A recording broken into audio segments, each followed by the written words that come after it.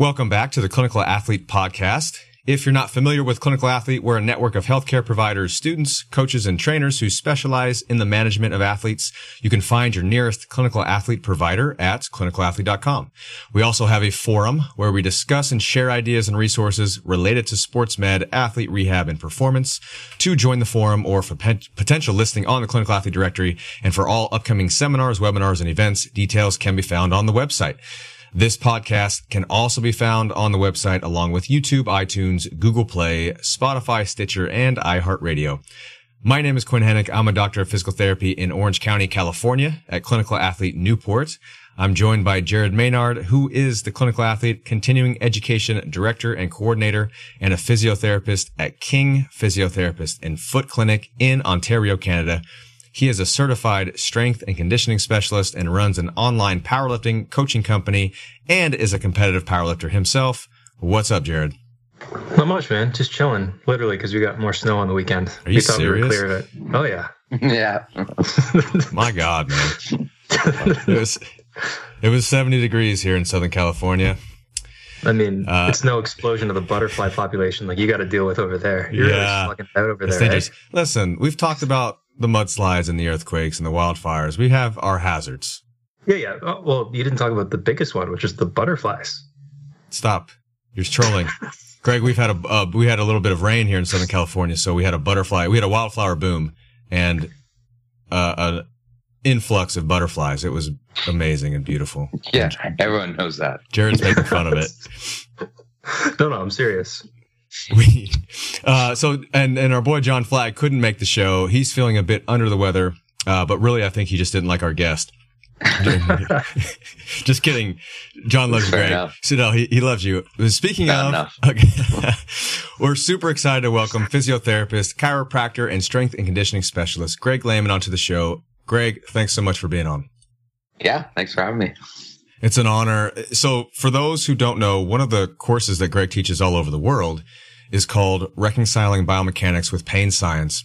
The title of the course encompasses the work that you put out really well. And so we wanted to get you on the show to talk specifically about lumbar spine biomechanics, when and how they matter, and with respect to the science of pain. But before we get into that, can you tell our 6 listeners a little bit more about yourself and what's led to these interests that you're so passionate about, and ultimately to the pinnacle of your professional career now, which is being on the Clinical Athlete Podcast? Yeah, thanks. Well, I'm primarily a clinician. I'm teaching a lot more now than I ever have. But, I was in clinical practice for 15 years as a chiro, and then I went back to school for physio. And before that, I did a master's in spine biomechanics at Waterloo. But when I was at Waterloo, I was also a strength coach with the Laurier's basketball team. That's like the university down the road, and then hockey team after that. So I've always loved biomechanics, but and I still think it's really important. And that was the thrust of the course is I think biomechanics is important. Let's not ignore it, but let's find another more valid way to utilize it with our patients and athletes. That's sort of the big idea there. And so I've always been interested in the little questions and things that we say in the clinic that may or may not be supported. And I think so much of what I do is I'm really on the fence with a lot of this stuff, and I have my own doubts, and I just like to share my doubts with everybody else so we can all commiserate together. And so that's and that's what we'll talk about. You'll see, I don't think we should have really strong opinions on some of the topics that we have really strong opinions on. When you know the research well, you should feel a little confused, and that's okay. And so my goal was with creating the course was to find a way to navigate that doubt and still practice in a healthy and useful manner with patients and athletes. We're all just swimming in an ocean of uncertainty. Yeah, it's okay. Yeah. You just got to navigate that. It's fine. Embrace the void. And then what I find so neat is once you go through the complexity of the biomechanics and different sides of things, often when you come out, it's really simple advice from what we know. And I'm why did we spend so much time talking about these issues when some of it's just common sense? And I still think that all the debates that we have in practice, it really doesn't matter. when people who look very different in how they choose to do certain things, whether it's working with an athlete or someone in pain, they actually, they're disagreeing about the little details. But what if you turn the sound off and just watched what they did, you'd be like, oh, they're really kind of similar, but they just don't want to admit it. It's also the difference with these discussions typically refer to hypotheticals and made up constructs that are, we're looking at a kind of a snapshot in the moment. In the clinical setting, when we're taking into account prior history, current status, future goals, the background of the individual, what they're dealing with at home, what we're able to get in during our clinic session, what they're able to do at home on their own. All these factors just encompass so much that make a discussion like that truly like a one-off discussion damn near impossible. And to provide some context to that type of thing, you've spoken many times regarding what seems to be, but is most likely a false dichotomy, as most things are, between the movement, quote, movement quality model and the, quote, movement optimist model. You're more an advocate for the movement optimist model, but can you speak a little bit about what that is and why you tend to advocate to that over alternatives? Yeah, so that I wouldn't even... First, I would challenge the term movement quality. I want to even take that definition away from the classic definition. So, the classic way it's defined is the kinesiopathological model, which means we have pain or injuries or future injuries when you move, the kinesio, when you move in such a way that's different from a proposed ideal. And that ideal in general is more being neutral, like alignment, no scoliosis, don't deviate, not a lot of spine flexion, that sort of idea. That's the kinesiopath model. If you're running, your knees shouldn't cave in. If you squat, your knees shouldn't cave in. You should minimize hip internal rotation. Your scapula shouldn't wing, it shouldn't shrug. That's the kinesiopath model. And some people would say, well, that's movement quality because that's how you should move. And I would contrast that with the movement optimism model, which is all of those positions are okay to some extent, and it kind of depends on what your goals are and how well you can prepare yourself to get into those positions. So it's more and so me being pithy, I say movement preparation trumps movement quality, that how we move, that you've prepared to do something. So I think we've freaked out over these biomechanical boogeymen, and we're ignoring the variables that are more important. Would be if you're going to deadlift, well, it doesn't matter what your technique is if you just jump in and start doing 12 sets 5 days per week with poor sleep and poor recovery. No one would do that, but let's say you have some idiot that does. Someone's done it. Sure, I'm sure. Yeah. It's my rock climbing. Would you say on the other side, there are patterns that emerge when you're exposed to a repeated stressor? Let's just say lifting. There's an economy of movement that emerges over time for an individual, and we can maybe coach somebody into that economy of movement, or yeah, totally. We still have a huge role for performance specialists and strength coaches and technique advocates. But you nailed it. You nailed it. You said it's about economy and about efficiency and performance. And so maybe biomechanics and how we move is probably more important for performance than for pain and injury would be the argument, right? And so, but I'm still again on the fence. I'm sure I do have instances where I would say how we move is important even for injuries as well.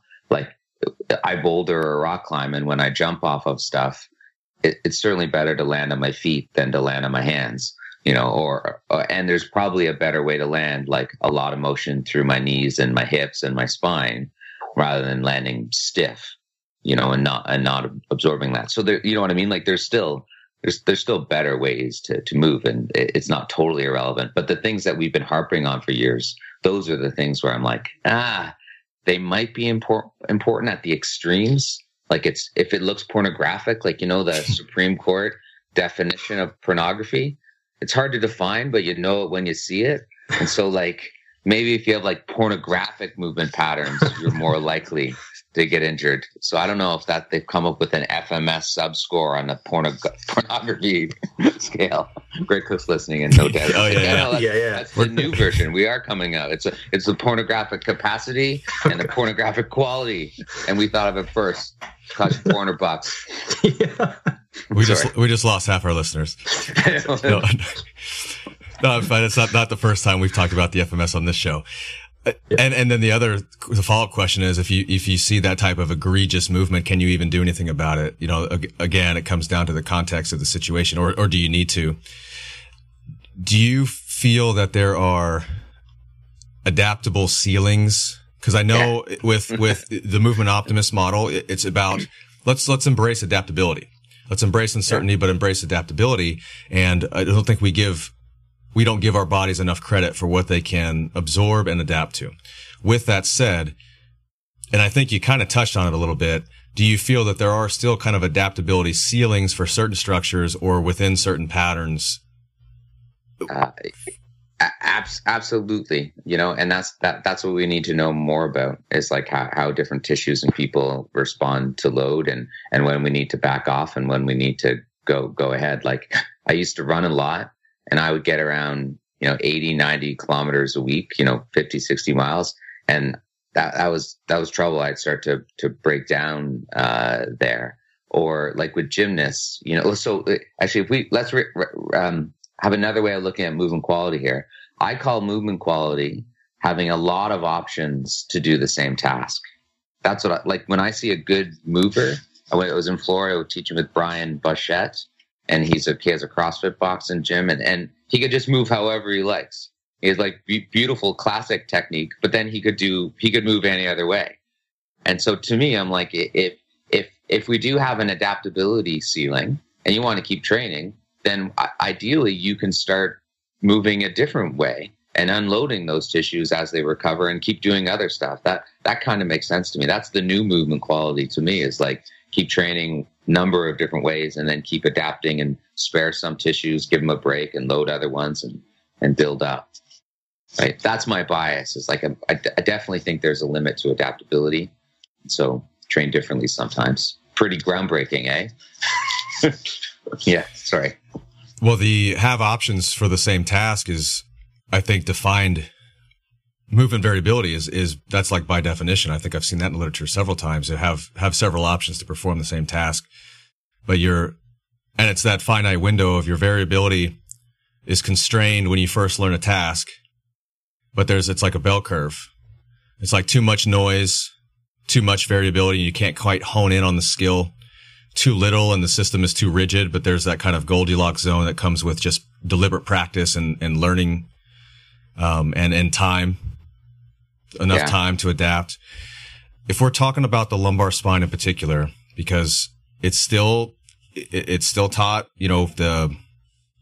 as far as spinal flexion being an injury mechanism, and that as a standalone is taken to, then we shouldn't flex our spine. Ergo, spinal flexion is bad. With the adaptability concept in mind, what your thoughts on teaching lifting technique from somebody who's not necessarily a lifter? So I think we're all on the same page that biomechanics matters from a performance perspective, force transfer, all these things. We start talking about injury risk and potential sensitization, maybe over time with some positions versus others. If you had a newbie in front of you who had a job to lift things, what is your approach in regards to spinal position? Long-winded question. Yeah. No. I would say don't worry about it. Work on figuring out the way that you can lift the most weight the easiest. And that's where I think coaches are excellent. That's why I like good strength coaches, and I'm not one of them. I'm more into like programming and stuff like that. I'm not like a powerlifting coach, that's for sure, where a good coach will look at the person and be like, okay, these are your options on how to lift. And that's why it's so interesting when you see good lifters, how there's so much variability. right? And some of it's anatomically based and all that. So I would assume someone who has a job when they have to lift over and over, teach them, they're probably still going to use their hips and, get their ass back and down and things like that. But don't think about the spine flexion. You'll use your spine position to get the rest of your body parts in the best position to produce force. And then I would say with our occupational athletes like that, probably the more important thing, and we see this in the literature, is that they're prepared to lift. That's why, like on the Cochrane reviews, they have interventions where they go and teach people how to lift to do their job. Those things in general don't seem to decrease low back pain. But when they go in and add exercise programs and build up these people and their resiliency, that seems to decrease pain. Right? So it's not the technique, it's the preparation that maybe seems more important. Yeah. That's my thoughts on the occupational lifter. If that what you meant? Like someone has a job, has to lift shit? Absolutely. Yeah. That's the thrust. Don't worry about the spine position. Get the spine position in the position that allows you to produce the most force, the most easily, with the most ease. Is it kind of one of those things where you can find a starting point, like the traditional, just kind of flat, just kind of pat people on the back and just tight, just stay right here, keep that where it is, or something like that, just in the beginning. Yeah. And then let the patterns emerge from there. Just take a step back, see what they do over time with increased load or increased stress, speed, whatever it is, or volume, something like that. If things start to become inefficient, something, then you step in, intervene, something simple, step back, let the patterns emerge. And, that's a process of preparation right there. But it sounds like your point is you're not putting them in the optimal position because there may not actually be one to begin with. Yeah. And you're also not worried about necessarily keeping them there in this rigid pattern over time. Yeah. I mean, like you're not going to, if you're going to lift the most weight from the floor, no one's going to choose, you're not going to Jefferson curl, right? So although the spine's fully flexed in those positions, there are biomechanics that are important to produce more force. You want to get your hips back and down and all of those things, but just don't get caught up on the spine position. That's probably not important. But I would say, like guys like you that work with athletes to produce more force, I'm not sure everything is like, I don't know these terms, the self-organizing system. I don't know if it's just fully emergent that people can figure it out on their own. Mm-hmm. Just me learning gymnastics as an adult, right? I can watch as many YouTube videos as I want. It helps. But I was like, today I really needed a coach who was helping me figure out a way to do a certain movement. It wasn't coming on my own, right? So I'm not always sure that it's like self-emergent or that the best way to do it. We all figure it out. So there's still a role for coaching and physios and all that stuff. Totally. If a student reads one of your articles, watches one of your videos, listens to you talk here, maybe even goes to your course, and comes away with the notion that biomechanics now don't matter, what's the biggest thing that's being misinterpreted? Where does the pendulum swing too far? Yeah, if they come up with that conclusion, then I've done it wrong. That's my fault then. Or they probably if that ever I have had people do that, but then they haven't really read my stuff. That's the thing. Or they have a preconceived idea of what I'm going to say, and then they just skim my blogs and stuff like that. So if they come up with that, what they're missing here is what I'm saying is the biomechanics that you think matters. Those ones don't matter, but there are other ones that are important. That's what I'm saying. Like I find it's the biomechanical research itself that contradicts the status quo of the biomechanical like ideas that we have out there. I think if you know the biomechanics really well, then you start questioning what so many people taught or teach and accept. So I'm saying biomechanics are important, just not the ones that you think are important. It also sounds like you're saying that it's very context dependent too. So it's hard to pass or have these overarching statements that hold true for everybody in every situation, because it's probably going to vary quite a lot.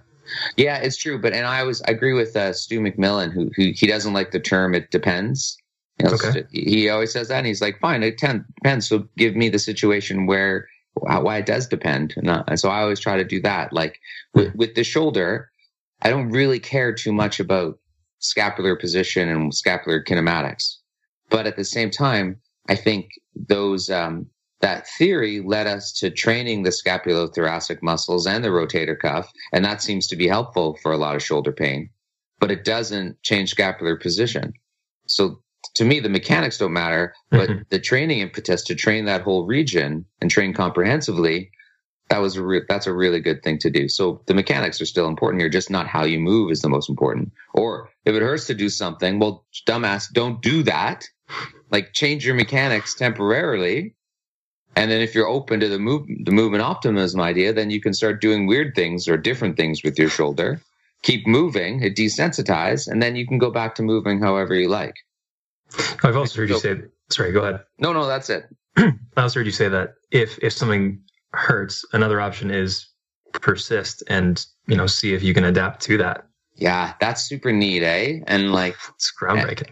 And you know what? People have done that forever. Yeah. Like, you just kind of work around. But the joke. The people that do that. We don't. They don't come and see us. That's right. Yeah, exactly. Like, there's plenty of people solve their pain problems that way. I love that idea of like, okay, find the thing that hurts, and the assumption is you haven't adapted to that. Back it off. Find the right dosage. Treat with the poison, and then adapt to it. It's movement homeopathy. That's what it is. That's my new joke. That's my new one. I'm running with it. I need a T-shirt. Right? Like that's what we do all the time. What are you having trouble doing? Okay, do that, but do less. Yeah, for sure. It's true. I had a patient today. Like the inside of her ankle hurts when she runs, right? It flared up, but she did a 20K run at speed the other day. So it's not too bad.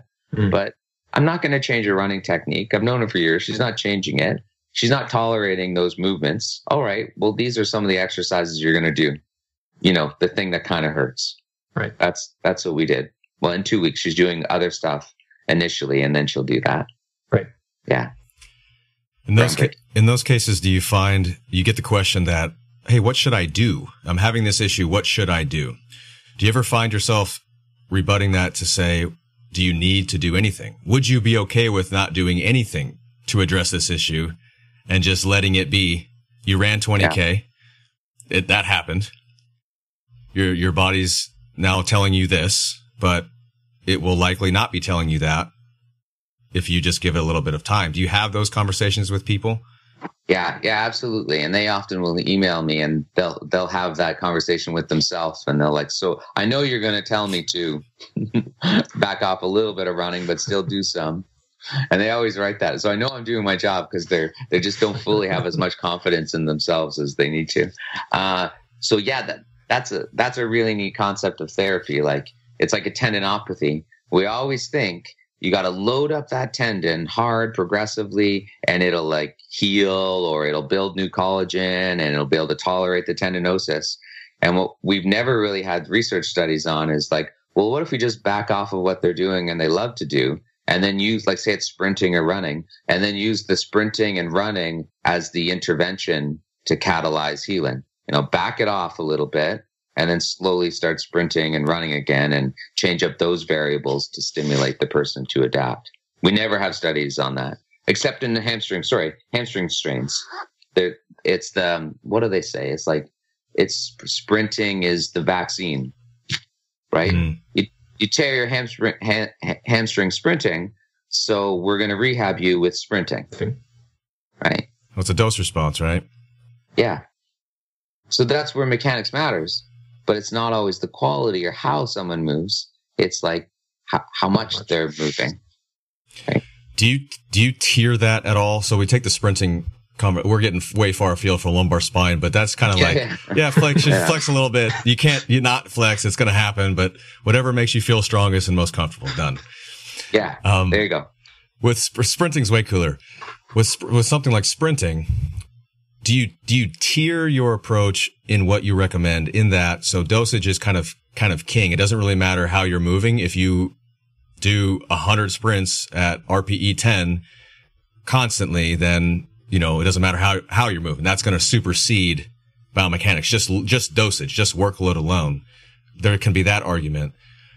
But within that, if we modify dosage, there are technical aspects of sprinting that can change strain on a tissue, like a sprint coach would say, if you're reaching your contact point is in front of your body, we get that contact point underneath your body a little bit more. So now you're kind of pulling in more of a mid-range hamstring as opposed to that, extension of the knee and hip at terminal stance, something like that. But that doesn't supersede the dosage. So we've got to get that right. Do you have that type of mindset in regards to symptom modification or conversations? Or are you kind of just blending both? So I shouldn't have brought up sprinting because it's actually the one where like sprinting and ACLs and stuff like that, where I think when tissue gets so when the loads get so close to its failure rate, that's where I actually think the mechanics probably matter more, or they matter a little bit because it's such a fluke occurrence anyway. If they're right at 99.5% of their maximum threshold and they move a little bit funny on one stride, right, then they're in trouble. But if you probably worked on their sprinting technique and they had more of a buffer, then when they make that little error, maybe they're safe. So that's where I wonder mechanics might matter more, and sprinting is a good one. I think ACL tears probably have the same idea. Like, you definitely want to get strong in the quads and the hips and all that stuff. And that's probably enough to avoid the dynamic knee valgus. But maybe there's a few, like especially young girls, where you can train their movement patterns too to not to go into that dynamic knee valgus with no knee flexion. It's the knee flexion that's the issue. Like, you can go into valgus all the time if your knee's flexed, then you won't tear your ACL. But so sorry, I just went from the spine to hamstring to ACLs but it's all those. It's those. I wanted to avoid the it depends things and give you some examples of where the mechanics probably matter there. But again, going back to what you said, yeah, the dosage is probably the more important thing. Do you feel that that same conversation would include lumbar discs in regards to spinal flexion and lifting, or does the literature maybe not necessarily say that because there's so much spinal flexion that occurs naturally with some of these tasks? So my bias with the spine is the same as every joint. Like, to me, it feels like end range of every joint is probably a little bit harder on everybody, right? And like when I do back handsprings, catching the ground with your hands fully, like your arms fully overhead, that's pretty hard, and it limits the number I can do. If I can get my chest over my hips over my body more and not catch in that position, I can do more. So I think the spine's the same. Like, teaching to avoid 100% under heavy load is probably reasonable. But like with deadlifters, even really good ones, we know that they flex their spine 70 to 80%, right? And squatting is 50 to 60. So, I mean, I think that's fine, but it's just an end range that I would argue. I don't think repeated spine flexion like that is so bad when you're doing 60, 80%. It just doesn't seem like it's so horrible. And with deadlifting, how many reps would you guys do in a week if you're training hard? I know you never think of that, but what's the time under tension? How many reps? Gosh, something like 20 to 50 probably. Yeah. Like, who cares? Do you know what I mean? Like, it's nothing. Yeah. It's and how many, like with sprinting, how many steps do you take in a week? So much more, like 20 to 50. And then you have all that time to recover. Right. Why are we worrying about this? Right.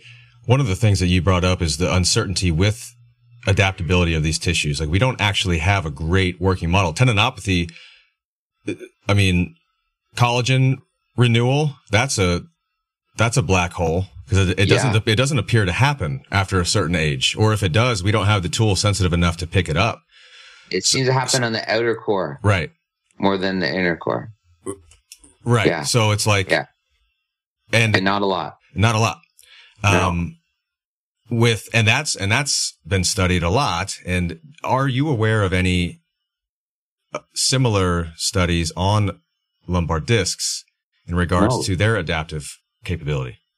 There are, I can give you researchers, and I've read their stuff, and it's confusing. Researcher named J.C. Lotz, been publishing for 20 years, has like mouse tail models and stuff like that. They load up mouse tails, so guess what? If you just compress a mouse tail for a month, it starts to break down. But if you compress it and relax and compress and relax, it's anabolic. It builds up, right? So load is good for the disc in a mouse if you work with mice. But they never, that's just neutral. They never go into, I mean, the boogeyman has always been flexion. There's so many research groups that show in a cadaver model, if you repeatedly flex a disc, it will delaminate. But they do thousands and thousands of cycles.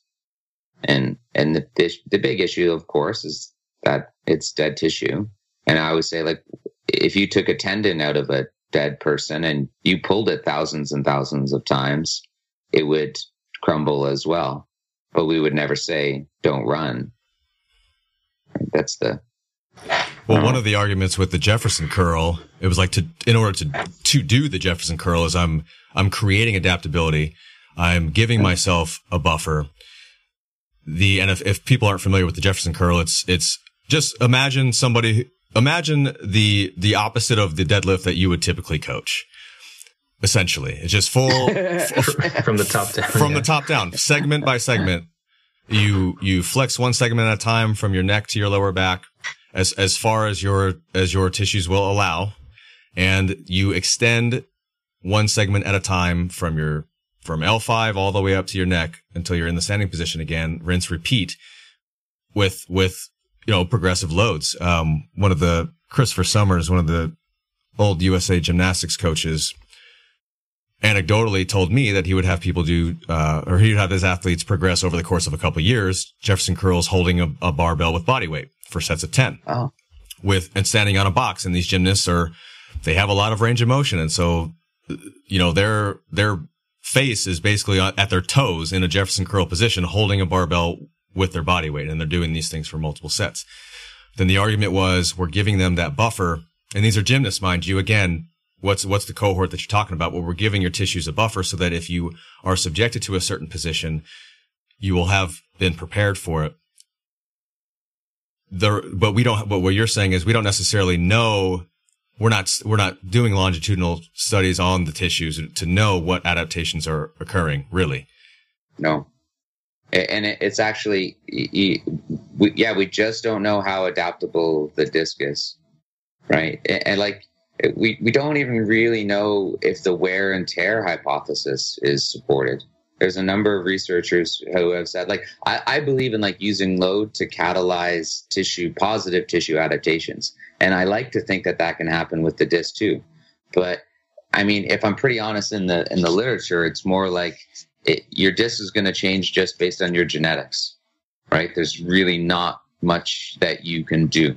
Right. And the tendon stuff kind of supports a little bit of that as well, and so, but interesting. This is, I've heard, I was talking to, oh my God, what's his name? Dave Tilley. He's a gymnastics coach. Yep. And I was asking him about this idea that, if you do Jefferson curls or something, people say that will cause the disc to elongate, like the fibers will be more flexible and allow you to have mobility, right? That's sort of the idea. But if you do deadlifts, it'll stiffen up the fibers.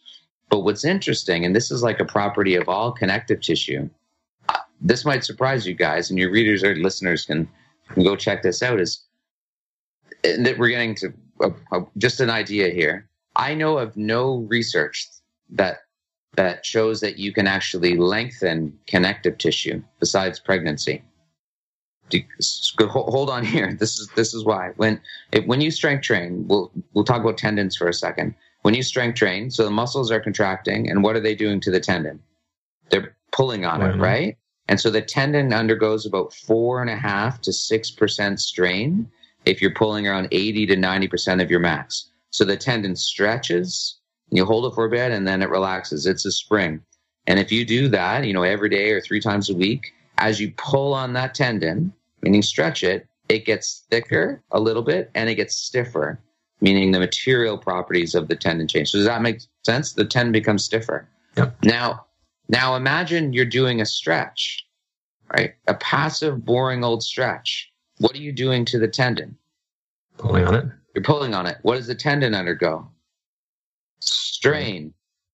Probably less than an isometric contraction, but it undergoes strain. Why would it lengthen now? Whereas before, when we pulled on it, it stiffened up.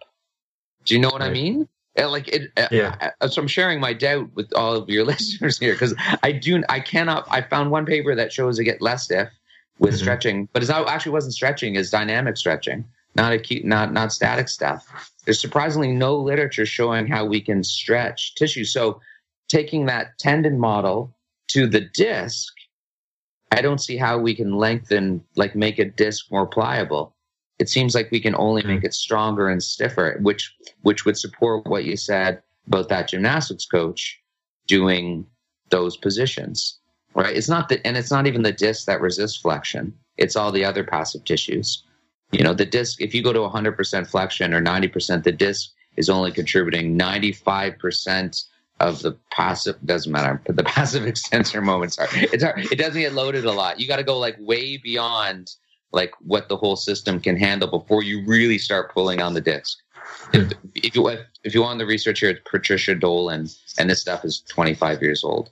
So I don't actually know that. I think you can just stiffen up a disc. I don't know how we would ever lengthen it. That would support the idea of the Jefferson curl, but I don't think it's a really good exercise to do anyway. The connective tissue conversation is interesting, and now you don't know if it's a conversation of what's happening to the actual collagen or the matrix. Because when I dive into the tendon literature, to your point, there's a Baum Baum review in 2015. The nuclear stuff too, where it doesn't, collagen turnover essentially is minimal after age 17. But the author's last name, Bohm, did a review in 2015 of Baum literature. Sebastian Baum, yep. And so I thought you meant the Baum. No, well that's part of the conversation. A tendon on average seems to stiffen with progressive loading. Stiffening is a mechanical property, but what also tends to change is the material property of the modulus. But I've seen a couple one-off studies, and they're after the Baum review came out, showing that eccentric loading caused a decrease in tendon stiffness. However, these are one-off studies of only eccentric loading. We don't know where they were necessarily starting from compared to the general population, and the windows of time are like 4 weeks. So in my mind, I'm thinking, is there kind of like an adaptation where if you are subjecting the connective tissue to constant stretch on, strain, but in a stretch position, is there some material stretching that occurs initially, but then there's like kind of this upswing of stiffness that occurs if you were to continue with the loading program over time, something like that. What was it, a Blazevich study? I'll need to look. I'll shoot it to you. So there is a Kubo study. He always shows stiffness increases. You're blowing my mind. I'll send it to you, because Kubo, the Kubo studies that I'm thinking of are like 2001, 2004. Yeah. And the reason I'm not prepared for this is because I wasn't prepared to talk about this. It's okay. But I will send it. I'll send it to you. And tell you, because I was very comfortable with saying that just kind of easily, that tendon stiffness increases with increased loading. And then and I came across a couple studies that I wasn't as comfortable saying that. And I was the only person I know who says that they don't doesn't increase stiffness is Jeffrey Verrill's work out of Australia, and he cites a Blazevich paper. But when you talk to Anthony Blazevich about it, who's a sports science researcher out of Australia, he's like, no, it's the muscle stiffness that decreases. Like stretching will decrease muscle stiffness and sensory stiffness, but not tendon. That's what he says with the eccentric stuff. So I would go back to I want to see that, Quinn, if you can send it to me. But I would just wonder if it wasn't muscle, or somewhere like maybe there's something right around where muscle transitions into tendon, and that might be where we can get a stiffness change, like to decrease or something. The only way I know how to decrease tendon stiffness is bed rest and injury. Yeah. Jared, say something so I can look. I think I know what you're talking about. It's a patellar tendinopathy rehab program. They showed a decrease in stiffness. No, that was a heavy slow resistance. That's another one. These were healthy tendons. So yeah, that's another one. So I don't know. So that's a weird one, because you just load up a tendon when it's injured, and in the patella it gets less stiff. But that means once it gets healthier, at some point in time it has to get stiffer. But there was a Consgard article on the patellar tendon as well, using the same exact protocol, and they found an increase in stiffness. So it's just this. Yeah. It's like, it also comes down to what measuring tools are you using. And Scott Morrison brought this point to me, is that all of these studies have such small sample sizes. Is it possible that we're so myopic in who we're looking at that we're missing any type of big pattern, because maybe we are taking 12 people that their tendons happen to decrease in stiffness when we look at this, and then we're like, oh shit. Yeah. But then the Baum article is just another configuration of studies with small sample sizes. So it's just because you have an average of small studies doesn't necessarily mean that's generalizable either. I don't know. But yeah, sure. I got you guys off topic. No, and this is what I mean. You get into the weeds of biomechanics like this, and if you use stiffness as a surrogate or a guide to rehab, it's just silly. It's tough. That's why you should just say, what attributes in you do we want to develop? Power, speed, strength, endurance, whatever it happens to be. Okay, that's what we'll do. What do you want to do? What are you having trouble doing? Okay, that's what we're going to do. Why do we even care about tendon stiffness? Right? Yeah. Well, it's the same thing back to the spine. Why are we even worried about it then?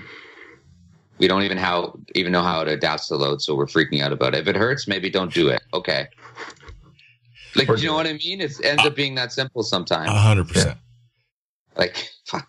Well, one of your papers, I think, takes this into account really well. It's a viewpoint in JOSPT last year, and I got it in front of me here. It's the role of value of symptom modification approaches in musculoskeletal practice. And so, yeah, it's kind of goes back to what you have talked about earlier, was just give them options, let them play around and see if they can change something. Do that for a while, drive home the point of this may just be a temporary change, because sometimes that's a confusion point. Well, people think if I'm changing your movement, that needs to be permanent, and the previous movement was bad and was what caused this issue. Can you talk a little bit about that misconception and that paper in general? Do you have a way to teach people how to symptom modify, or give them like kind of a hierarchy of options? Yeah, I do. Like, so I break, this is sort of the idea that a lot of people do. The point of the paper was, you have all these gurus and really well-respected people who it looks like they have very different ways to practice to help the same person. And I was like, what are the common themes? And the common theme that I think it's, they find someone you find something that hurts, and then you teach someone some way to control their symptoms so they can keep doing that movement. But then really you get them back to doing the things that they love and they want to do. And that's like the biggest common theme. And then what they disagree on is like the ideal way for people to move. So in that paper, I compared Peter O'Sullivan's approach with someone who has low back pain and Stu McGill's approach, where someone will come in, it hurts to flex. They're afraid to flex. They avoid flexion. When they go to bend over, they don't flex at all. So they're an avoidance coper. And he teaches them, relax, breathe through your belly. You're safe to flex, slowly start doing it. And the person's like, oh, wow, I can flex. I feel fantastic. He doesn't say this is the right way to move and bend over. He say this is the right way for you right now. It's the George Costanza school of rehab. Whatever you're doing, do the opposite. And it comes out golden. And then the other model is the classic spine stability model. And I think these people are accidental. These people are endurance copers. They might deadlift, train hard. They just do lots of flexion. And for whatever reason, they couldn't adapt to that. And so the flexion pattern was now painful. So you're like, oh, okay, you keep flexing your back and it hurts. Here, I'm going to teach you not to do that. Right? But you're going to keep doing the thing that you love. So in that group, they do try to do a more neutral spine. But they both schools of thought are, whatever you're doing, let's change that. Get you to control your symptoms, and then keep doing the things that you love. That's it. Like, it's so simple. And then, sorry, you asked like, what's the hierarchy of things that people can do? If you're a therapist, I say like, just keep doing the stuff that you really feel comfortable with. Like if you already put your hands on people, that's the thing. That'll be one of your symptom modifiers. But find the thing that hurts, modify with your hands, and then get people to do it again. If you're like a spine stability person, you like to do spine exercises and, all that stuff. Well, find the thing that someone has trouble, like say it's hip adduction hurts. Well, take the bird dog. You know this one, Jared. We do this. I do this one all the time because that's what I do. Take the bird dog and now turn the bird dog not into a hip stability exercise, but an exposure exercise into hip adduction or spine flexion or extension, whatever it happens to be. Like I'm sensitive to spine extension years ago, but now I have to do it for gymnastics. So guess what I do with the bird dog? I extend the hell out of my spine. I try not to move from my hips. I move from my back. Yeah. Well, there's some trainer freaking out probably. If you saw me in the gym, they'd pull the fire alarm and hose me down. Well, there's a patient I was working with just recently. He's a firefighter, and he's got some pretty pronounced intolerance to lumbar extension and hip extension on the one side, and it's been persistent for 10 months or so. So nothing looked terrible, no red flags on assessment. So it was trying to start to expose him to some of that, but he was also pretty guarded when it came to the idea of doing some loaded things like deadlifting or that sort of stuff. So we just had him do some bridges and with a lot of spinal extension, and I just cued him to do that, and he felt fine. So I said, do as many as you want to, and he did 100 and felt fine. So that was cool. And I also was cognizant of people walking by in the clinic and probably for him, but there was a reason. Yeah, and if I can comment on that, the clinical challenge there is like, do you expose to get them to adapt, or is it time to like avoid and settle down? And that's where we all have trouble. I've done exposure-based stuff, and I'm like, shit, sorry, well, we should be backing off. And then the follow-up to that same circumstance was that he felt fine in the clinic, and then the next week we saw him, and he's like, I had to call into work the next day, and I couldn't do it. I'm like, oh shit, okay, well. Yeah. And I just kind of talked him off the ledge because he didn't want to do anything after that point. I understood why. This kind of guy doesn't miss work at all. And so I told him, like, okay, yeah, sorry, that wasn't the intended consequence. It gives us information. So we shot past that threshold. It was just this delayed onset. So we're not going to do that. We're going to do some other stuff that you feel okay with. And we're going to deliberately undershoot and make sure that you feel okay after the fact. But yeah, to expose or protect is the $1 million question, isn't it? Mm. Yeah.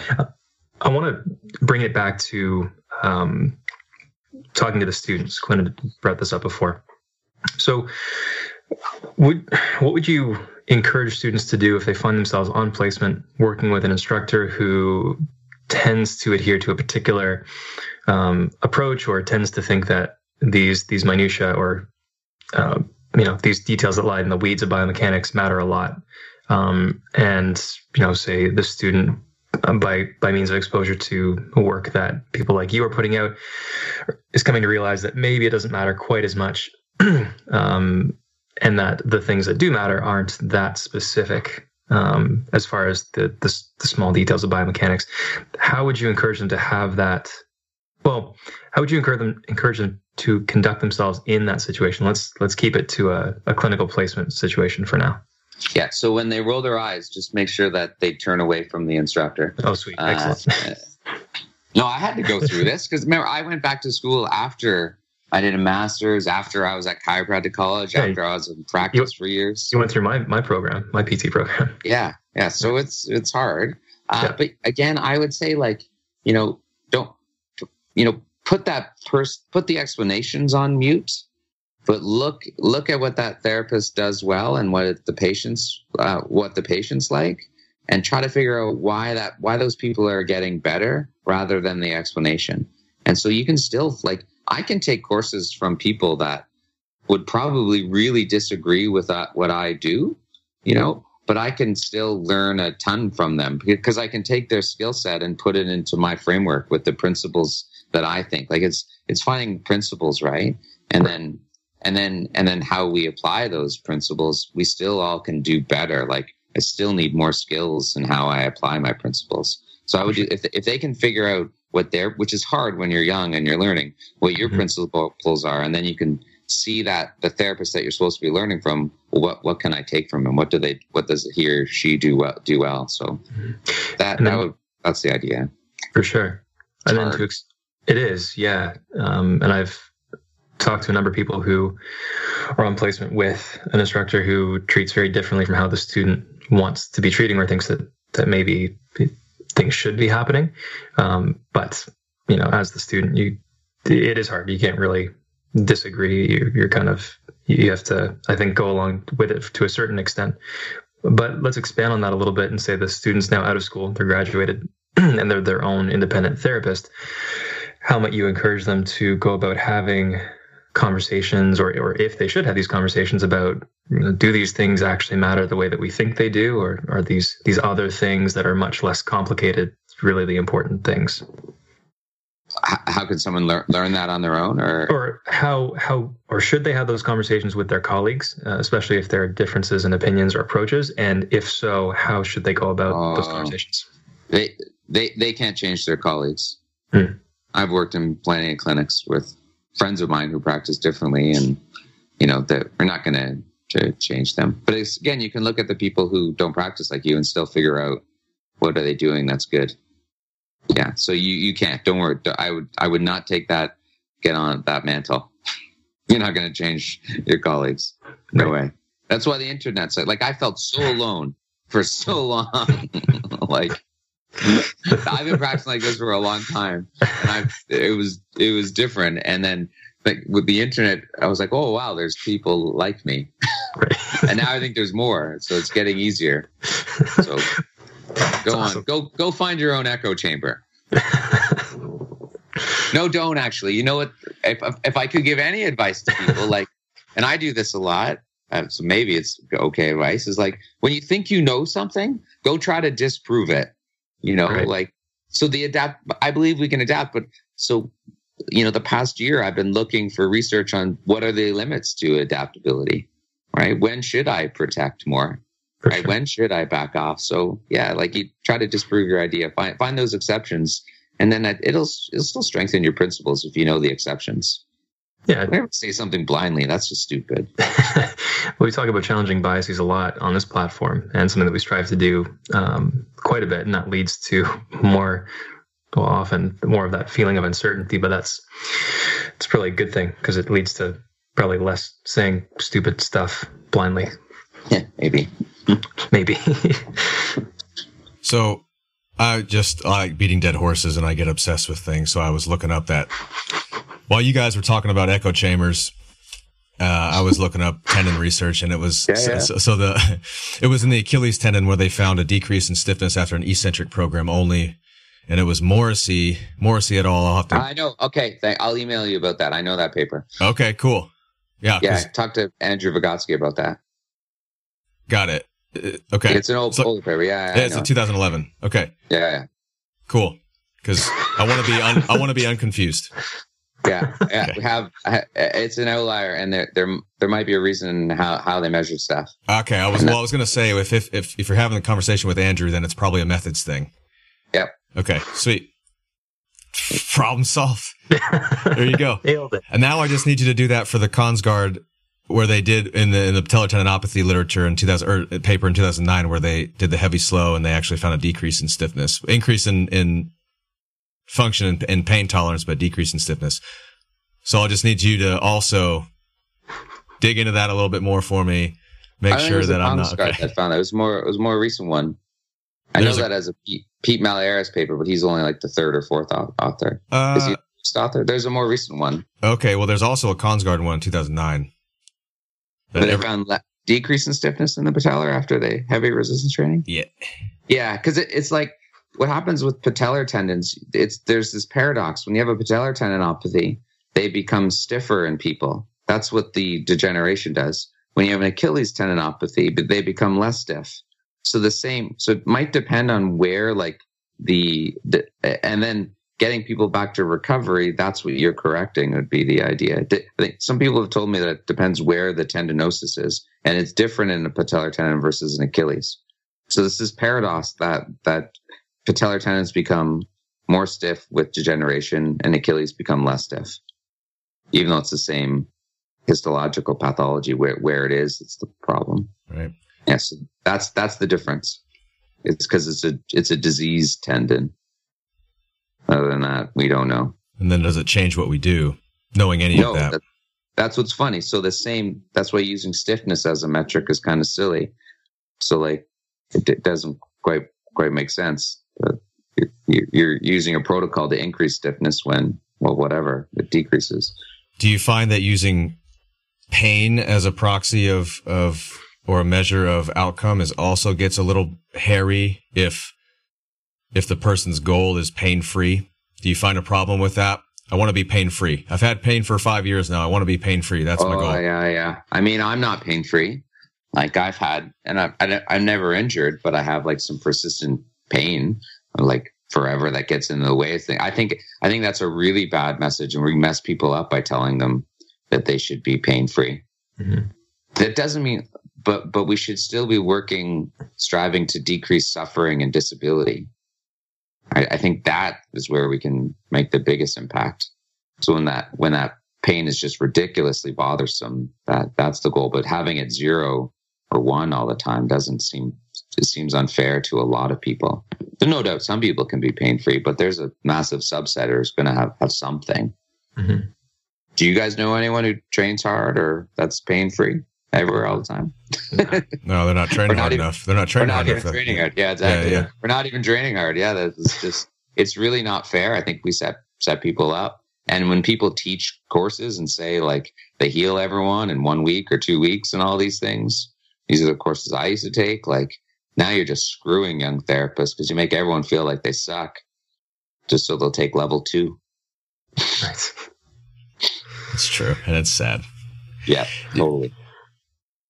Greg, what do you got coming up? Projects, courses, papers? The course, I like doing it. I'm trying to do it less because I want to see more patients again. We just moved like 6 kilometers to kind of the suburbs of Toronto, but not quite. So there's a workshop and I turned it into a gym and a clinic. Nice. So yeah. So that's what I've always wanted. It's like a clinic in my own house. Yeah. So that's that. So I'm going to be doing a little less traveling and then trying to put the stuff online, like a pain, an exercise course just for pain and injuries, that sort of thing, that complements the course and stuff like that. That's what I'm doing. I say that, but I've been saying that for a long time. It seems simple in principle, right? Oh, I'll just make a few videos. I'll just do the present. I'll just write it up, do the presentation. Yeah, no. Yeah. No, because you want to get the structure. Things have to flow. There has to be a hierarchy, a framework. Yeah, that's the hardest. But I think I have the framework now. That took over a year. Get like a clinical reasoning protocol. That was the thing. It's not out there really for exercise. It's so driven by find a dysfunction and correct it. Right. Here's how you increase range of motion. Oh, no shit. Where can people connect with you? Depends what they want to say. Twitter to me is the best. I don't really like Facebook. I'm not on Facebook that much. That's where the old people are. But Twitter, I have my best, conversations there. I usually argue. I don't argue, like probably talk to people who are very similar to me, but we all still challenge each other because we're not certain about things. So I have a lot of discussions where, there's nothing like no one's throwing like I'm not throwing any flames anymore or anything like that. That's no fun. That's just useless. But you want discussions with people who are genuine and are, we all have the same clinical problems. So Twitter's the best for that. Cool. But there's no shit storms anymore. I know. Those aren't nice. There's lots on Instagram. Oh, is that Instagram is just to track my tumbling progress. Which is more than enough reason for people to follow you. That's the only reason I use Instagram. It's like my diary. Yeah. Of flipping. Keep it like that. Instagram it gives people it's not like Twitter because they have all the characters to use, but it's also not like Facebook because they can't link anything. So they don't need to. It's just their sounding board. Yeah. So I put my vertical jump on there today. You guys ever use My Jump? That app? I saw you posted about it, but I never used it. I just screen capped doing it because I wanted to tell people how easy it was to use. It's very useful. I use it all the time in the clinic. it totally underestimates your real, like if you were to run and jump up and grab the rim, right? Like, yeah, but it's relative though. So, you know, as long as you're testing, you can track progress, you know, or track change as long as you're consistent with your testing protocols. That's what I'm using it for. Yeah. Cool. There you go. Plug for MyJump. Maybe we'll make them a podcast sponsor. There you go. Okay. That was great. Thanks. So easy. Yeah. Greg, first of all, thanks for so much for being on the show. First of all, second of all, and third. My pleasure. Jared, do you have any parting thoughts? Nothing remotely profound. This was fun. Thanks, Greg. Yeah. Oh yeah, of course. Well, that was fun. Greg, any parting tips for the young listeners? Just that one thing that's going to make them the best clinician they can possibly be. You know what? There's only one. Yeah. This is like super cheesy, but like, one, care, but like figure out what the patient really wants to do. Like really listen and like really know what they want. Like, what do they expect from you? It sounds silly, but I didn't ask that question for a long time. Like, what do you want from me? But but what do they really want? And then, all right, well, we can do that. Say yes more than no. Because we tend to do what we want. We tell them to do what we want them to do, or what we think is right. Totally. I think I did that for 5 years. I just rubbed the shit out of everything. Rub and crack. Yeah. I want everybody to do the snatch and clean and jerk. Yeah. Awesome. Well, great conversation. Thanks so much for that, Greg. We'll try to link all your stuff in the show notes so people can connect there and yeah. Okay. Thanks again, guys. Thank you. Thank you.